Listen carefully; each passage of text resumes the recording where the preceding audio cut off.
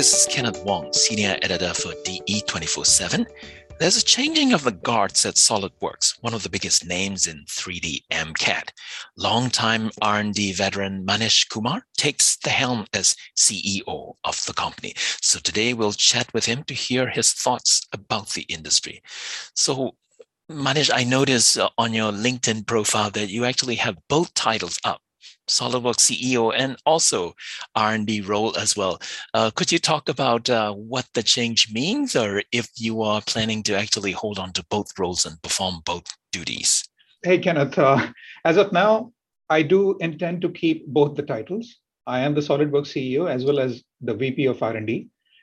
As of the way we are set up, there are a couple of really great leaders that we have in SolidWorks R&D, and they are leading those specific developments.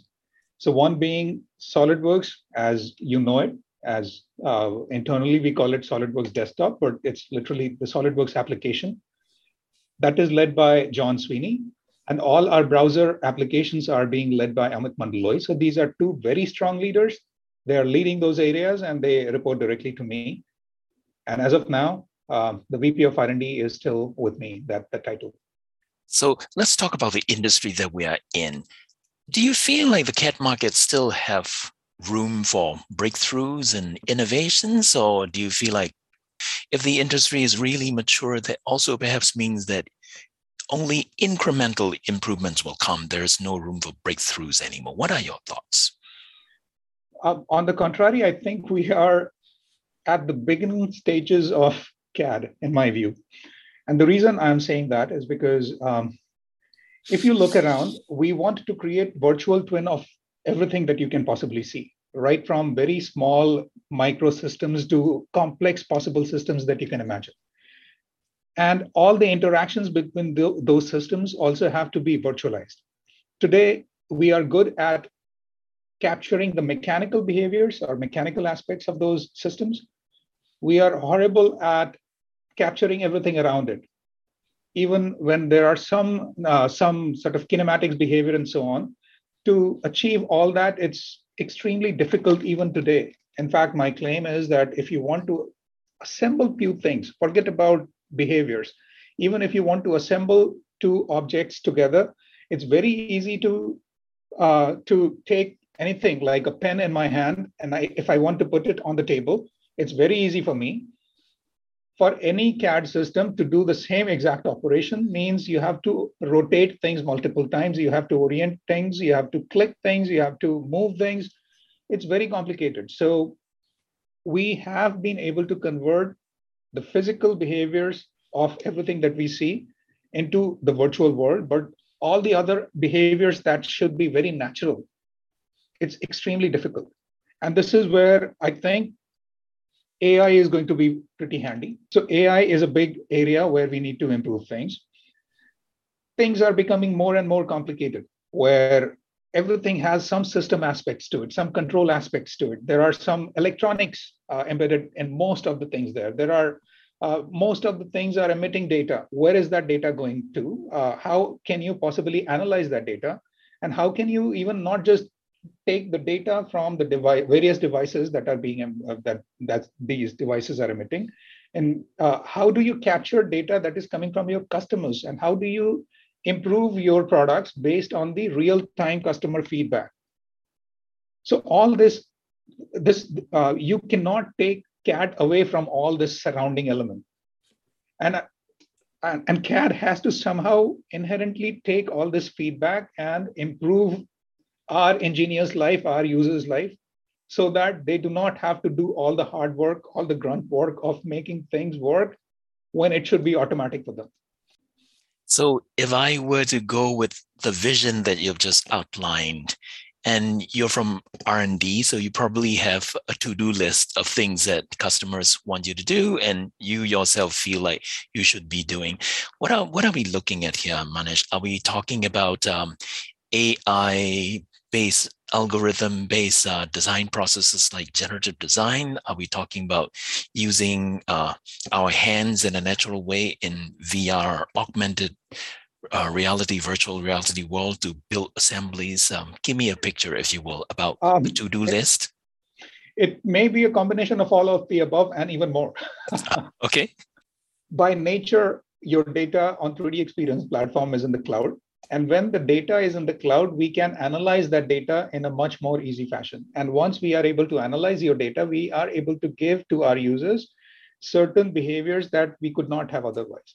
For example, at 3D Experience World, we showed certain behaviors like you place one single component in, we showed it with a fastener, that you place one fastener in the assembly, and we were able to predict based on that, based on everything that we have learned about the user's behavior, how things are placed, how things are mated. We were able to place 45 different fasteners without user doing anything at all.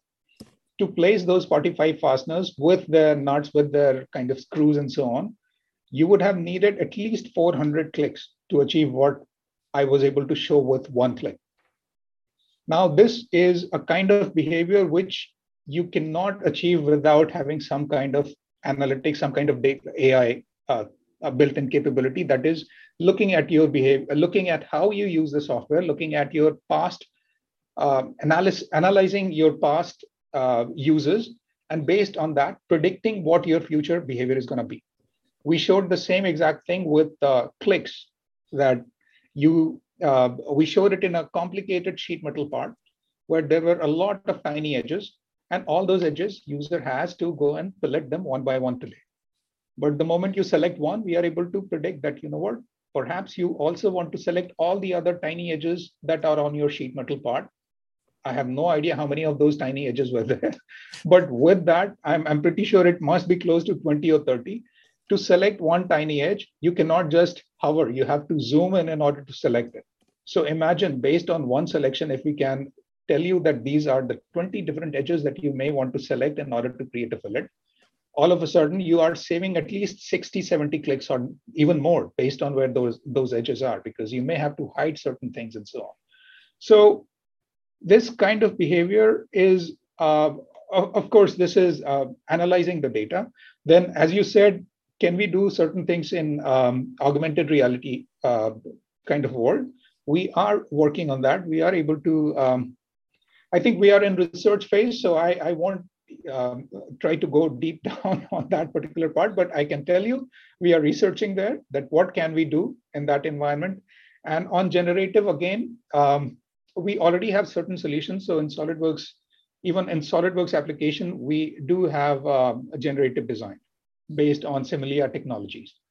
On 3D Experience, in 3D Experience Works portfolio, we have even higher end functionality available to our users even today. And we are adding more and more to it, where we want to get to a phase where you should be able to define your constraints, and we should be able to generate a best possible design based on your constraint. In fact, at World, again, we talked to one of our customers, Mr. Hao Wu from Exovolar. He's the CEO of Exovolar. And he was explaining how he was designing that jetpack. And there was a specific part that he had designed using generative design. So we asked him that while using simulation or while using generative design, did you encounter anything that blew your mind away? And if you listen to his interview, he was telling us about the story that he had a bracket and he was designing the bracket as a T, because there were like 3 different points in which he had to constrain things. He had to put bolts. And he was not very happy with it because it was interfering with something else. And he asked the generative design to do it. And he was surprised. He said himself that he was surprised to see the design was more like a U shape or a V shape. And it was much more structurally sound design, but he would not have even thought about that kind of design. So this is the area where it augments the designers, what you already know, if you are given with more ideas, more choices, that these may be additional choices that you may be able to use in order to satisfy your constraint. I mean, all power to be to our designers. And we are not just stopping there. We are not just stopping at topology optimization. We are also doing design studies or design of experiments. where if you are doing let's say 3D printing, of course topology optimization is good, but if you are doing parametric design, we also have design of experiments where you define certain parameters and you create all possible choices that you want to create. And we will tell you, after running all those designs, after creating all those designs, after running the simulation on all those designs, we are able to give you the best possible design and all possible choices in between, how different choices satisfied or maybe broke your conditions. I saw recently a video that you posted on LinkedIn of you building a virtual twin of your home on 3D Creator. So I wonder if you can talk about that personal experience a little bit. I have to say, there are not many software CEOs that actually use their own software. They may have business acumen and they become CEO. In that sense, you are one of the exceptions. What does it reveal about the experience, the user experience? Thanks, Kenneth. The reason might be that I joined SolidWorks R&D team as a developer. So I've used SolidWorks right from day one in order to find and fix bugs, not as a user, but while finding and fixing bugs, I have been I should say, I have become an expert of using SolidWorks at this point, because I've been using it almost for the last 24 years. Now, using 3D Creator in order to create my house, the idea behind it was I want to install solar panels on my roof. And my house is in historic town or historic district of my town. So there are certain restrictions that it should not be visible from the street. So I started to create the area which is on top of garage, because that area is not visible from the street. And once I got started, I was I was pulled into it, where I ended up creating the whole virtual twin of my entire house. Now, what I realized, so there were certain things this is a house that we built, and there was an architectural diagram that was given to us, and then we got the house, and there were certain things that did not work according to architectural diagram. I wish it was a live or YouTube kind of video where I could have shown you that there were certain windows which were supposed to be aligned, and they were not aligned. The top window is in one place, the bottom window was moved slightly. Then it was supposed to have a staircase going down from the porch to the garage, and that never solidified. Then there was supposed to be a door from garage going to the backyard. Builder, when they started to build the house, that's when they started to realize these problems. But they never explained it to us in a nice way. But now when I started to build my house or the virtual twin, I realized, for example, the reason why those windows were not aligned was because the staircase from the garage going to the first level was going to collide with the window if it was in alignment with the top window on the second floor. Now, if the architect had used a 3D modeler, they would have realized it at that time itself. So they would have given me a quotation or my architectural diagrams, which were perfect. But since it is all based on 2D, they are doing things based on their, I should say, knowledge and know-how.